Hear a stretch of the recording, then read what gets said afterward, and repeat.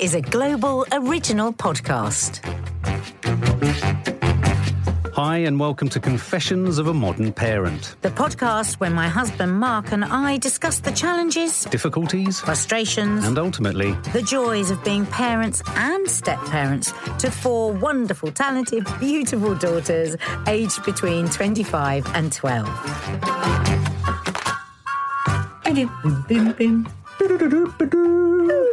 Oh, no, sorry, there is already a jingle going on beneath us. I'm looking down on this jingle. I feel like I'm on a pink cloud looking down at the music playing beneath us. This is a good one. I can't believe we've got to this far in. I don't know how many episodes we've Nearly done now. a year. And we haven't done Moody Teenagers. Well, the concept of how the Moody Teenager. How did that happen? Yeah. How was that not like episode 2? You are such a... You still my are. fault. I You was in the still mood are. about it, probably. You still are a moody teenager now. Yeah. You walk around with a face of a slapped tart. Like a slap tart. That's the phrase we use. Anyway, have you got a moody teenager? Do you suffer with moody teenagers? Are you a moody teenager? Are you a teenager that really despises being called moody because actually you're just thoughtful? Yeah. Yeah. Well, We look at it from all POVs. This is a conversation for you guys. Let's get on with it. Once more unto the breach, dear friends. Leave me alone. Eh? Leave me alone. You're right. You're right. Moody teenagers. The grump of the moody teenager. Now, before we go any Kevin further, and Perry, isn't it? We do want to say that we are also going to be talking about what it's like for you two teens. So this isn't just the adults talking about what a nightmare moody teenagers are. We do look at it from your perspective as well, which is often that you're struggling with a whole load of stuff. You know, you get to a point where we all do it. You get to a point where you don't quite understand each other in the way that you used to. Well, it's funny you should say that because when I mentioned to Maddie to do her voice note that we were doing Moody Teens and on our social media mentioning the fact that we were doing Moody Teens, it was received, the phrase Moody Teens was received with the same sort of hostility, frustration and annoyance as Snowflake. I think there's a sense that it's a catch-all phrase that lumps an incredibly, a multitude of really complex emotions and experiences and things that a young brain and a young heart and a young body's going through. It can feel like too much of a sweeping statement. Exactly. Can't it? A label. And that's Nobody our fault. likes a That's our label. fault. How would we like it if kids just said, oh, moody parents? Well, they do. That's true. That's very true, actually. Yeah, they do. Yeah, moody teens. That's all right. We're going to go with moody teens. Okay, so I think everyone has their sort of stereotypical idea of the moody teenager, but I suppose we should start with, were you a moody teenager? Terrible. Oh, were you? Terrible. I mean, I used to rush home as fast as I could because I would want my mum to open the door and me go, no, I hate you. And I'd go up to my room and I would sit there hating her. Right. I was convinced. But I can remember really feeling very keenly that I couldn't, everything that had happened in that day was horrendous and I could come home and I could take it out on my mum. I remember feeling that. Right. So you actively remember the desire and the intent to go, Yeah, I do actually. You? I do. I remember feeling the power of storming past her and going upstairs because it's probably that I wanted to storm past a lot of other people, but there's such pressure at that age, and I can still remember it, the pressure to fit in, the pressure to, the friend count. How many friends have I actually got? You didn't think about the quality, it was the quantity. Liking a boy and not sure if they like you, all the struggles with girlfriends, like in your teen years, especially in the early teens, is so complicated. There's so much drama that goes on within friendship groups. And my God, we've seen that with our girls as well. So it's enormously stressful. I started having real body image problems at about 11, 12. I was either extremely jolly or extremely dark and confused by the whole meaning of life and wondering about the meaning of what. I had some other stuff going on as well. But presumably you weren't always moody, were you? As a moody teen. The thing about the phrase moody teen is teenagers... I would save it for my parents. Yeah, exactly. But that's the point I'm trying to make. In the outside world, I was just people would go, oh, she's great, she's good fun. But underneath, there were all these stresses and strains going on. And the person that I could take that out on was my mum. I didn't need to take it out on my dad because my dad never, ever stepped up to the plate and said anything. He let my mum do all the telling off. Right. So my mum was the one that had to put in the boundaries, that had to say, no, you can't go out and you've got to be back at this time and all that stuff that I just didn't want to hear. But it's interesting what you say, because what you're saying about choice and about selective moodiness with selective people, albeit generically a lot of teens do it with their parents.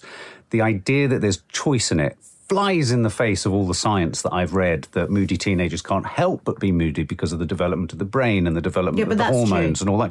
No. And I'm being facetious but the weird thing is they cannot be those things. If they cannot be moody with someone, they can also not be moody with the parents. No, but I know what you're saying, but nobody can not be moody ever. Nobody. I mean, my thing is when people say, oh, moody teens, I always want to say to the parents, were you ever moody? Are you ever stressed? Do you come in from a hard day's work? Oh, God, don't get me wrong. Or do you get fed up with the cooking or the cleaning or the working on the trains or the buses or the bills? No, don't get me wrong. I'm playing devil's advocate. No, I know, and I'm answering it back. And so I think that kids, if you actually ask yourself as a parent, how often are we maybe that very thing that we accuse our teenagers of being?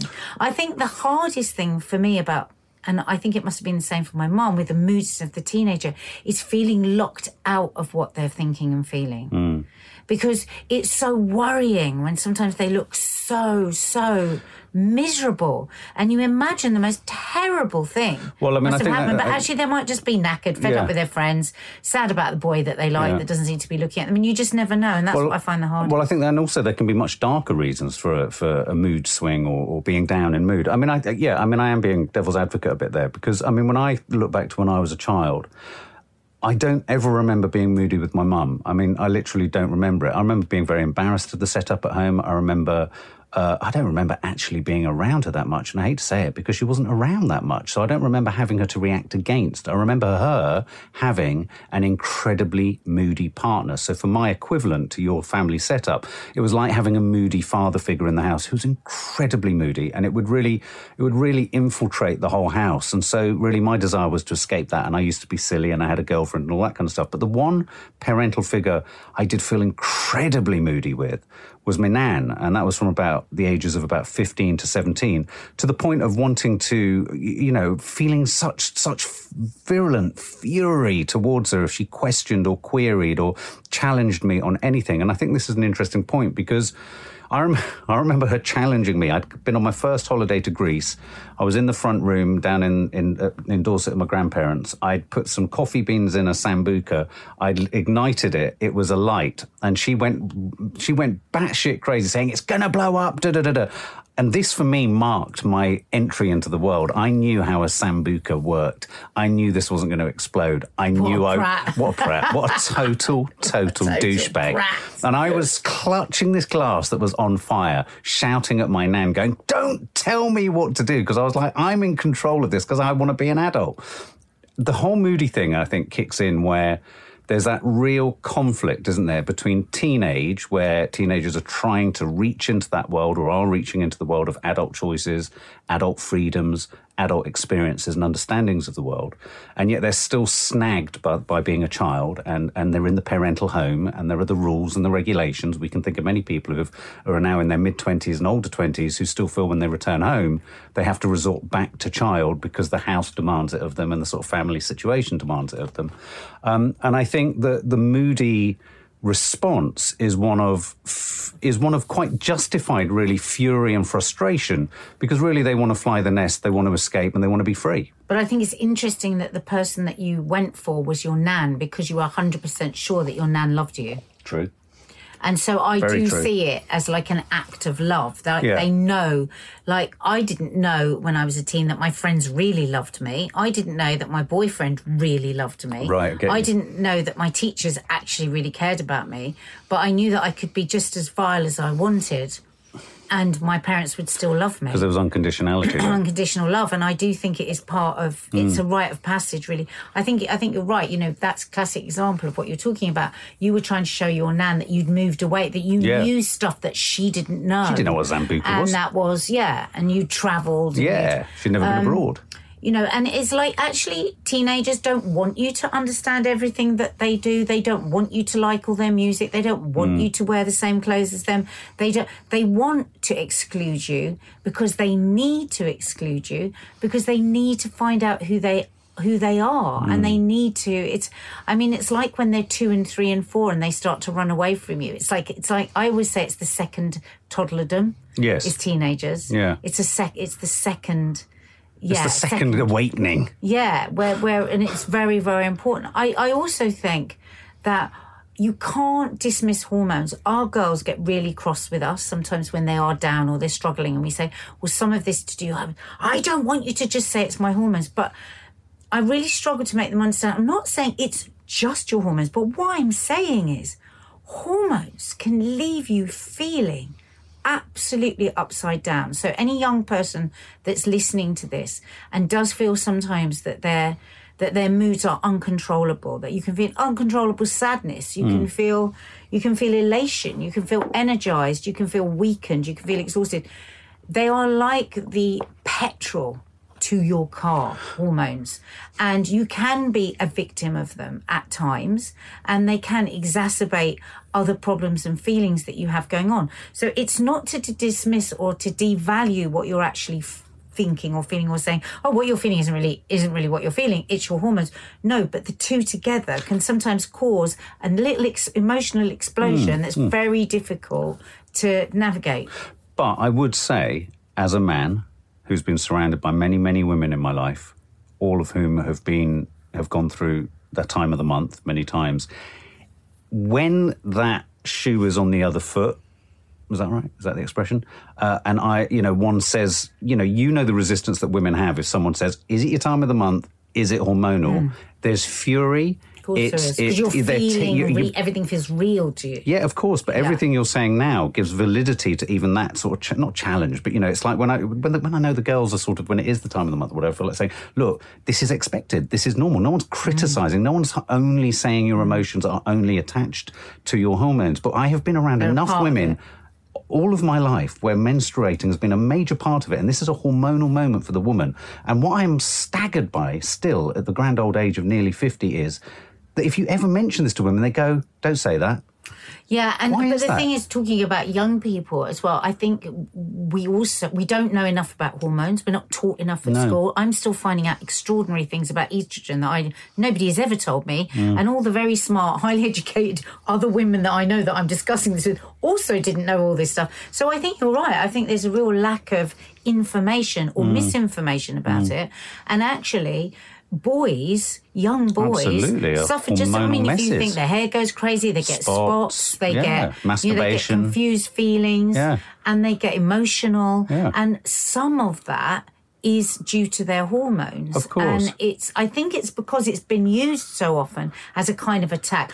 With young people, it'd be their hormones. Because it is a bit of a dirty word, isn't it? Yeah, or for a premenstrual woman, God, it's your hormones. Or even for a man, not enough testosterone there. Yeah. They're used as weapons, hormones, and actually they are the very life force of us, actually, right from being a young teen. But I mean, the idea to deny that that's what they are now. But you see, the reason I'm sort of labouring all of this stuff is I find this really interesting because I think, there are lots of studies have been done and lots of psychiatrists and what have you. I mean, I don't have the reference points at hand here, but I've read over the years sort of equate that many of the preconditions of being a teenager with all of the mood swings and all of the intensities and sort of, all the emotional highs and lows that goes with it.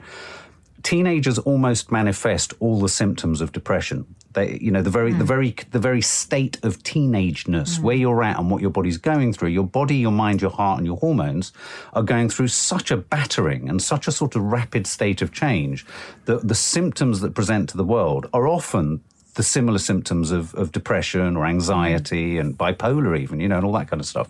And I think that it's hard as a parent, and I think this is a really, really difficult thing for parents today in 2020, because mental health issues and because issues around, the mental sort of, security of our children, they're everywhere, aren't they? I mean, every single day you open the papers and there they are. It's all over online, everything, more teens.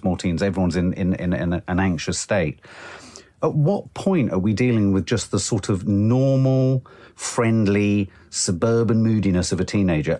But at what point should we, because we're all encouraged as parents to be looking out for those giveaway signs of terrible behaviour, terrible issues? I mean, the signs of, we all know the signs that you're supposed to look out for if you think that your child's doing drugs or is being bullied or is being, drinking, whatever. And yet they're very similar to just being a teenager, wanting to spend more time on your own, feeling spotty, changing your diet, erratic sleeping. You look on any website about how to see whether your kid's doing drugs, they're just going to give you a list of things that every teen does. And so I think what happens is that parents and teenagers just come up against each other because we desperately want to know what's going on. We want them to be happier, let's face it. We just want our teens to be happier than they are. And sometimes that can be very, very irritating to the teen because it comes across in a stressed way. But actually, if we dig right down into the depths of it, we want them to be snuggly bugglies like they used to be. And we want them to be happy because when they're not happy, sort of from an egotistical point of view as well, we feel like we're failing as parents.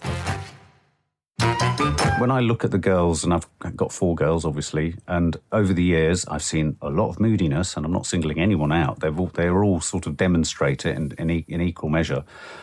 Sometimes when I unpack what's sort of making them be like that, feel like that, look like that, they all have slapped bitch faces, when they're sort of in repose and they're not looking particularly pleasant. It's like, fucking hell, okay.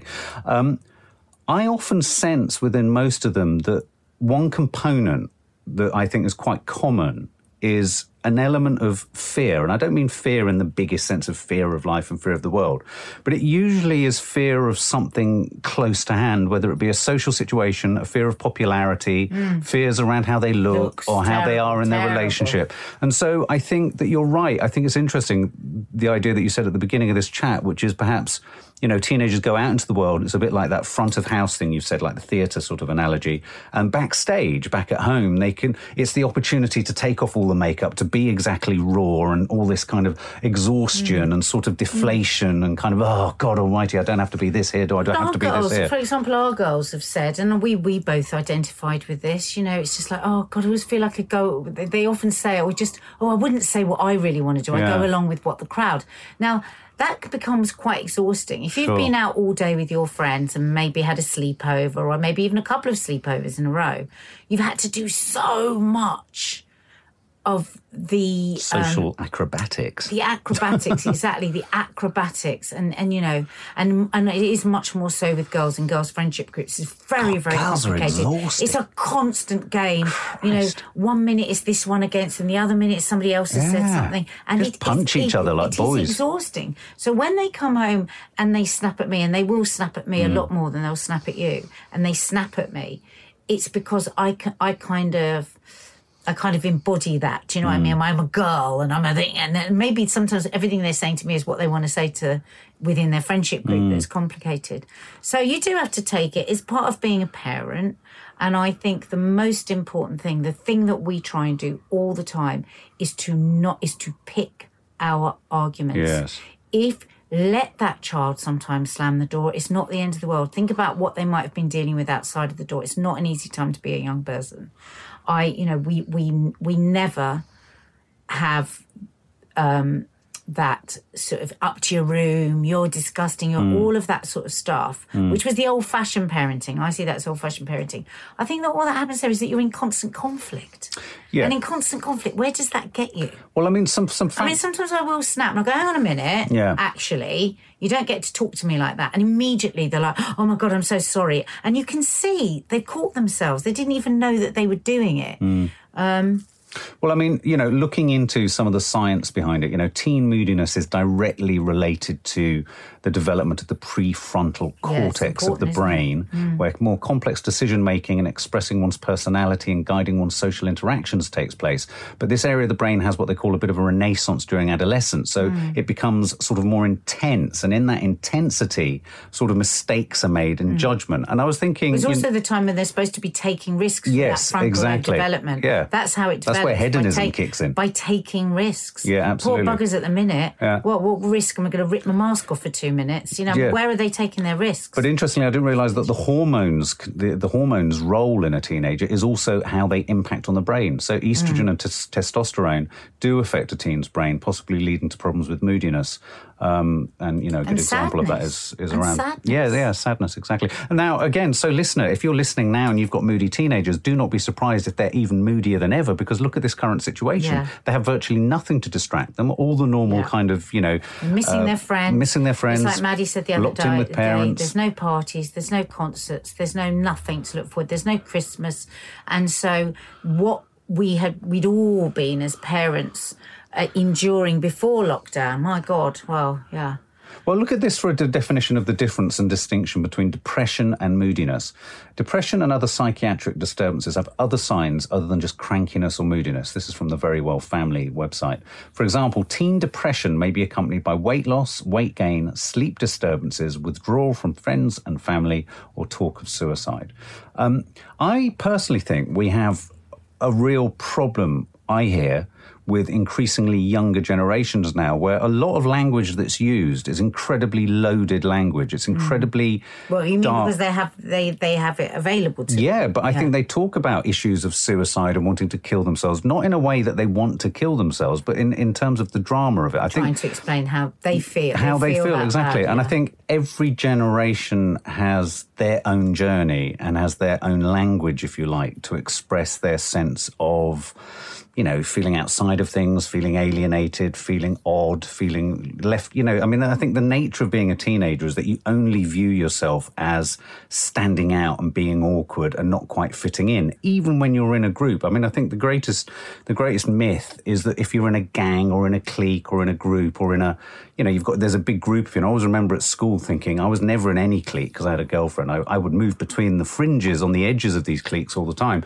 But within these cliques of, say, 6, 7, 8, 9, 10 kids, within it, they looked hermetically sealed and perfect from the outside. Oh, look at those 10 girls, they're all so cool. But within it, there's a whole other power struggle and there's a whole other issues, and they individually all feel like they're not good enough. And I think not feeling good enough is one of the issues of being a teenager. So, I think you're right. I think coming home is a retreat. It's a sort of like, in terms of the game tag, it's like a retreat to base. Yeah, I'm back at base. And they, it's a bit like you or I walking in from work and just kind of going, oh, God, I just want to flop. Because, of course, at work, you'll have been, everyone, bye, have a great day. And you get home and go, oh, my God, what a day. So, that's what they're doing. And I could well imagine, and we're probably going to hear from the kids in a minute, from Maddie and Carlitos, probably one of the worst things you can do as a parent, which we all do, and I know I'm really bad at this, is persistently asking if you're okay. Are you all right? With an edge that's a bit annoyed. Yeah. That's the thing. Well, Are you sure you're all right? Well, especially when they slam doors, and I mean, there are times. I mean, when you do, aren't door slams. No, they're not door slams. But you do say you've got to pick. You've got to choose when to pick your fights. But so when do you pick your fights? When is the right time to pick a fight? I think when they've been outright rude, that's different. There is a difference between being monosyllabic and just unable to speak because you feel that low or you feel that, and just being downright rude. Like, like one of them the other day she was just rude, really rude. Yeah. And I just said, and I could see she was also stressed, but I just said, that's not okay, actually. Yeah. I'm actually being really nice here, and you're just being really unkind. And then later on that day, she just sent me a text out of nowhere and said, I'm really sorry. So she kind of knew, Now I could have gone, how dare you talk to her? What would that have done? It just would have caused, adrenaline-fueled arguments But that one of my- wouldn't have healed for days. And what's the point? What does one really achieve when one does that? But one of my biggest fears is always creep, is that if you don't check it and if you don't acknowledge it and if you don't sort of flag it up at the time that it happens, creep creeps in. And I think one of the big problems of being, I hate the phrase, did you hit upon a different phrase when you did Loose Women? As an absent father? What am I? I'm not an absent father, but I'm not the, what do we call dads that don't live with their kids?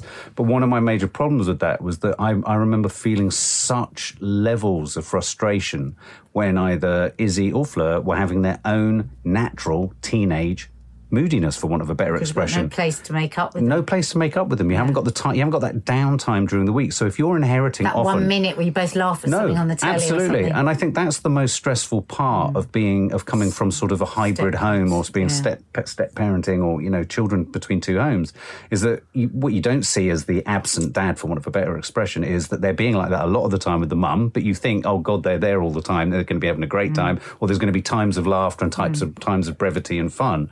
But if you get a weekend and it's your one weekend in, say, 2 weeks or 3 weeks, all you've had is just a horrendously moody. Now, that becomes a huge pressure. And one of the comments on our socials this week is by a stepmom about a child. And it becomes a huge pressure for the step-parent rather than the actual dad.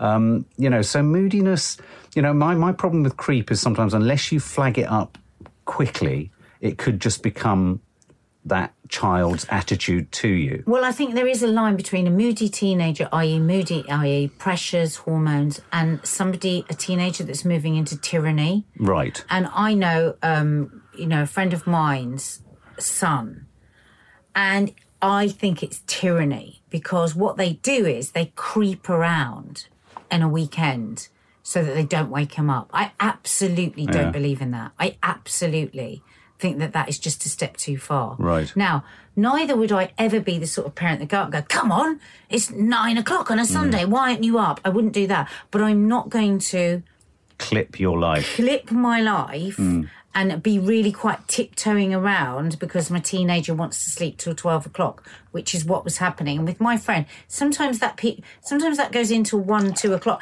That's tyranny. Yes. Yeah, that's trying to teach your children so how to... say if the girls came down, everyone went, oh, God, I was sleeping, Mum. You were really noisy. Yeah. That would make me very cross. Yeah. That's not being a moody teenager. That's Just rude. taking the piss. Yeah. And that's tyrannical. And this is my home. And I never want to say to them, when you're under my roof. Yeah. But there is a little bit of that because if we both want to be up at 9 o'clock on a Sunday morning doing stuff, actually, that's totally within our rights. So I will never allow that. Well, shall we have a listen to Maddie and Carlitos? I'm always intrigued at these points. I both sit with a slightly sphincter muscle moment, worried what they're going to say. And can I just say before we listen to Maddie, I think the word moody is often assigned to men who are quiet. And it's really important as we go into the gully of hearing what our teenagers think and hearing what you guys think on our social media, that I do sometimes think the word moody can be used by some as a means to pejoratively describe someone who just wants a bit of quiet, a bit of me time, and isn't going about things. Do you know what I mean? I do sometimes think it's a very easy, grabbable term to apply to anyone who is just doing things a bit differently sometimes. And I think it's just something that we should bear in mind, because I think some of the things that are coming through on a lot of the social media is just, you know, I'm thinking about shit. I'm feeling shit. Exactly. And I don't want to be asked about it. They say they have something. I remember talking to this teen psychologist once, and I think she said teenagers average 50,000 thoughts a day. Yeah. So if you're constantly asking them, and I said to her, well, what do we do then? She said, you always let them understand that you're there when they want to. And you question yourself as to why you're asking. Is it actually for their sake or is it for your sake? And I was like, actually, it's for my sake. They know your door is open. That's actually what you've got to do. Because actually, sometimes when they snap at you, she said they might be working out a whole complex load of things and you've just literally interrupted their creative mind. If you think of it like that they're actually being creative, thinking about multiple different things, and you've interrupted that creative process. And sometimes, then no wonder they're pissed off with you. And sometimes I know, and I mean, Izzy, to be honest, she's very fairly pulled me up on this as a parent, and this is something that we should bear in mind, parents, especially dads as well, is that dads can very easily go, you sort of say things in a way that actually is more about your annoyance and frustration that people aren't doing things your way. Exactly. So you can be, I know I have certainly asked in the past, everyone's very quiet in the car. Why is everyone in? Is everyone in? Are you all right? What's wrong with you? And if you say what's wrong with you in that way, that's kind of, come on, you've got to sort your shit out. You're not really asking what's wrong with you. Yeah. And I think a lot of parents do that. Okay, Maddie, here we go. With moody teenagers, I feel like it's quite hard because a lot of the time we don't even clock that we're being moody. Like, I never know that I'm being moody when I am, unless my, mum or dad pull me up on it, and that just makes me even more moody and more angry. I don't know. I think when you're a teenager, you just kind of see everyone, or like all the adults around you, as just being kind of irritating, and like they've just forgotten what it was like to be our age. So therefore, like whenever they kind of question whether you're okay, you just see it more as them attacking you for just not being happy all the time. And I feel like, I don't know why, but as soon as you're a teenager and you're at that point where you're moody all the time, you feel like suddenly everybody expects you to just be happy all the time. And it's kind of like, yeah, well, you're only moody because of your hormones and you've just got to push through it and just like pretend to be happy. And that pisses me off even more. It just makes me even more angry and, more moody. And I think questioning it just doesn't help at all. And like, I think when I'm a parent and my teenager's moody, I'm literally just going to leave them alone for that day. Just let them sort them stuff out. I'm not going to ask them questions. I'm not going to do stuff that I know that's just going to irritate them and then have a go at them. I'm just going to be like, okay, it's one of these days, and I'll just let you be. Because I feel like if you try and help your teenager when they're moody, like, I don't know, by trying to do fun stuff, you just make it worse. But yeah, I mean, it's hard to explain what goes on in a teenager's brain when they're moody, because I'm not much. It's just because literally majority of the time where I've been told that I'm being moody, I don't even know that I am. And if I am, it's usually just like I'm tired, or I'm premenstrual, or I'm just angry at everything. But yeah, and I think parents asking questions about it all the time just makes it even more annoying, and it just makes us even more, closed off and be like, okay then, well, I'm just going to be moody and there's nothing you can do about it. Just kind of makes you want to, yeah. But I don't know, it's hard to explain because I don't really think anybody's kind of aware of it when they're doing it. And if they are, they don't really even have like a specific reason as to why they're being moody. It's just like built up over time annoyance. But yeah, I think parents just need to not, because I think the mistake that parents make is when their child's having a moody day is when they make the most amount of effort to like ask them stuff, tell them to do stuff and all of this. When I have children and they're on a moody day, I'm not going to tell them to do anything that day. And then as soon as they're in a better mood again, I'm like, okay, so now you got to do this. And then just because I know that if you're in a mood and then you're told to do stuff, you just actually want to like burn the house down. That sounds dramatic, but it is what it is. And yeah, I mean, I don't really know a way of getting around a moody teenager because, like I said, they don't even clock that they're being moody, but I just think it's better to just not, to just leave them alone and just let them do their own thing.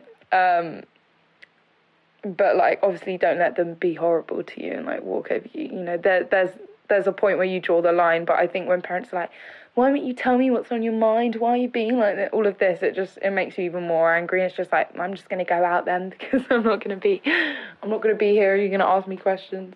But I think, yeah, I don't know. I think it's like, it's normal. I just think parents just got to come to terms with that's just how it is because they were the same at one point. Well, in a weird way, what she's saying is that emotionally, we're very used to kind of teenagers and teens getting spots and all that kind of stuff. It's like an emotional blister, isn't it? It's like emotional pus. It's like that it builds over time and then eventually it just kind of, it blows. I mean, moody is very different to having full-blown rows with your kids.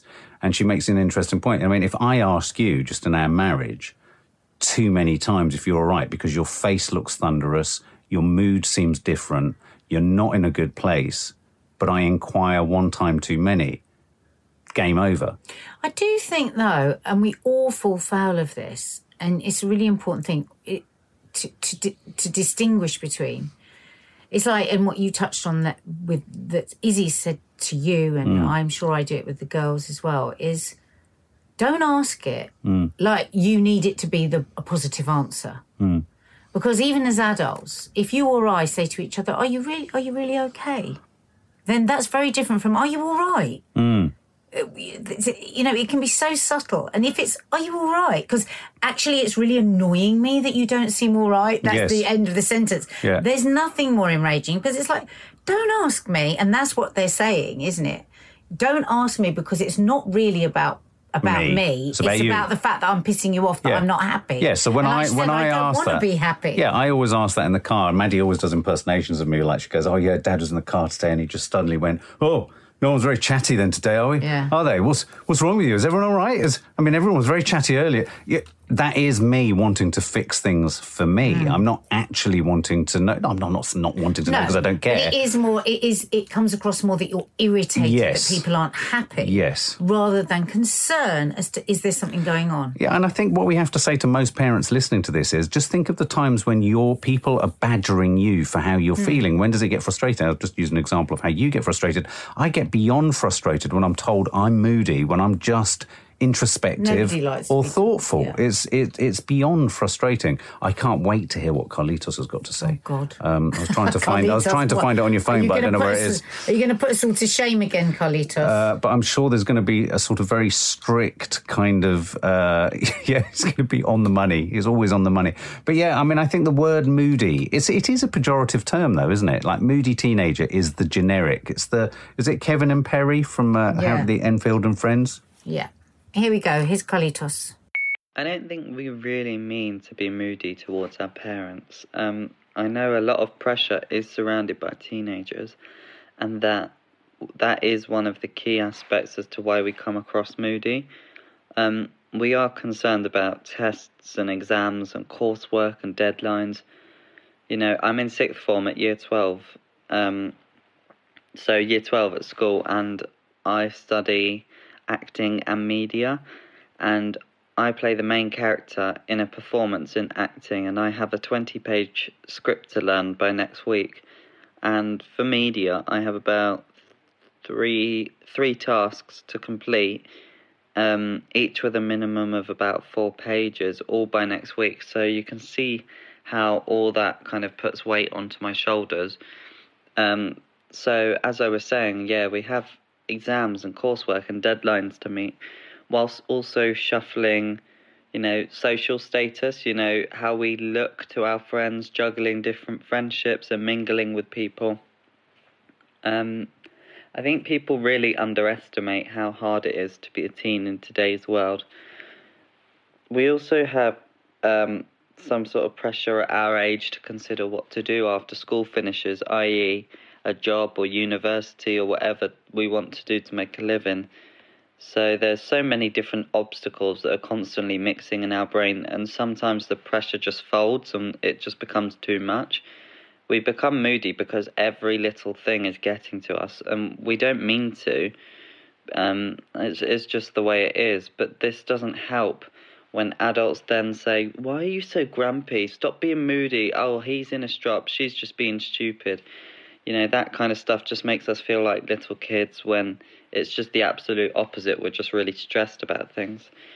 And this links into why we're in our rooms a lot.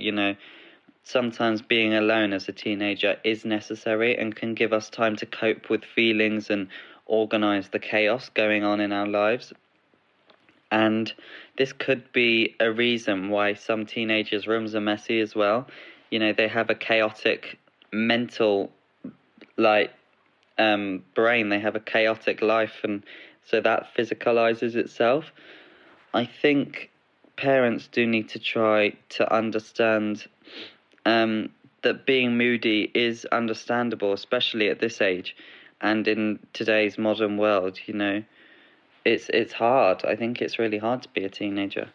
It kind of links back to what I said earlier. Sometimes parents act like we are lazy or unbothered about things, when really we are just so bothered about things that we're trying to put it off and have to act unbothered to cope and live day by day so that we're not stressed out about things. You know, we're just trying to take it day by day. And I do think parents should discuss with their teenagers why they may feel moody, because it most always stems from a deeper issue. You know, parents can try to address it with the teen, but have to respect that that may not always be the case. We may not want to open up. You know, sometimes we just want to understand it ourselves, and that's also fine too, for us to keep our issues to ourselves to deal with. You know, parents can only do so much. Support your teens, know that we are intelligent, capable. Give us all your great advice and let us go and carve our own path. As teens, we are outspoken, we are strong of character, sensitive, empathetic, sad, angry at times. The list just goes on, but some teens just want to stand on their own. You know, when parents step into our problems, it sometimes makes us feel like they have all the answers so we have none, and that we don't know what we're talking about or how to handle ourselves. And I don't think anyone likes to be made to feel like they're less than or not capable of handling themselves, whether it's intentional or not. Wow. Brilliant, Carly. Just don't try and fix us. We're trying to fix ourselves. Yeah, I mean, and I think that's a really important point, because I think what you're saying there is that, you know, let us discover our mistakes for ourselves, let us make we're working out our shit when we're moody. We're actually just thinking. Yes. And also what I liked there were a couple of suggestions. One, be lucky that all you're getting is a moody teenager, because we're weathering and managing an awful lot more shit behind this face than you realise. And the other point, which I think he makes, which is a very valid point, which we talk about, you always hear people, well, we've done it, talk about the brain, we talk about hormones, we talk about all that stuff. But actually, it is a time in your life where culturally we have bizarrely decided to ram and jam-pack those 5 to 6 years with some of the most urgent and important life decisions. Yeah. What you're going to study, careers you're going to choose, schools you're going to go to. Essentially, the tenor and structure of the rest of your life, you are told to do at that point. And we wonder why they look like they're walking around with the weight of the world on their shoulders. So, again, well done, Carlitos and Maddie. Now, before we record each episode of our podcast, we ask you to get involved on social media. Hashtag Confessions of a Modern Parent. If you want to get in touch on our Instagram, it's at Nadia Sawalha and Family. On Twitter, at Nadia Sawalha. And if you're a little bit scared of Nadia and you're a little bit worried that she might tell you off, you can always come to lovely, cuddly old me on Instagram at Mark_Adderley. ADDERLEY. A lot of people saying things like, just ignore us. A lot of teenagers contacted us, actually, which is really nice. Just ignore us. The less attention, the quicker we will be back to normal. Oh, who's that from? I've lost it. Marco Tix, give space but prevent horrible decisions. That was best with me. I was quite demanding, though. That's another.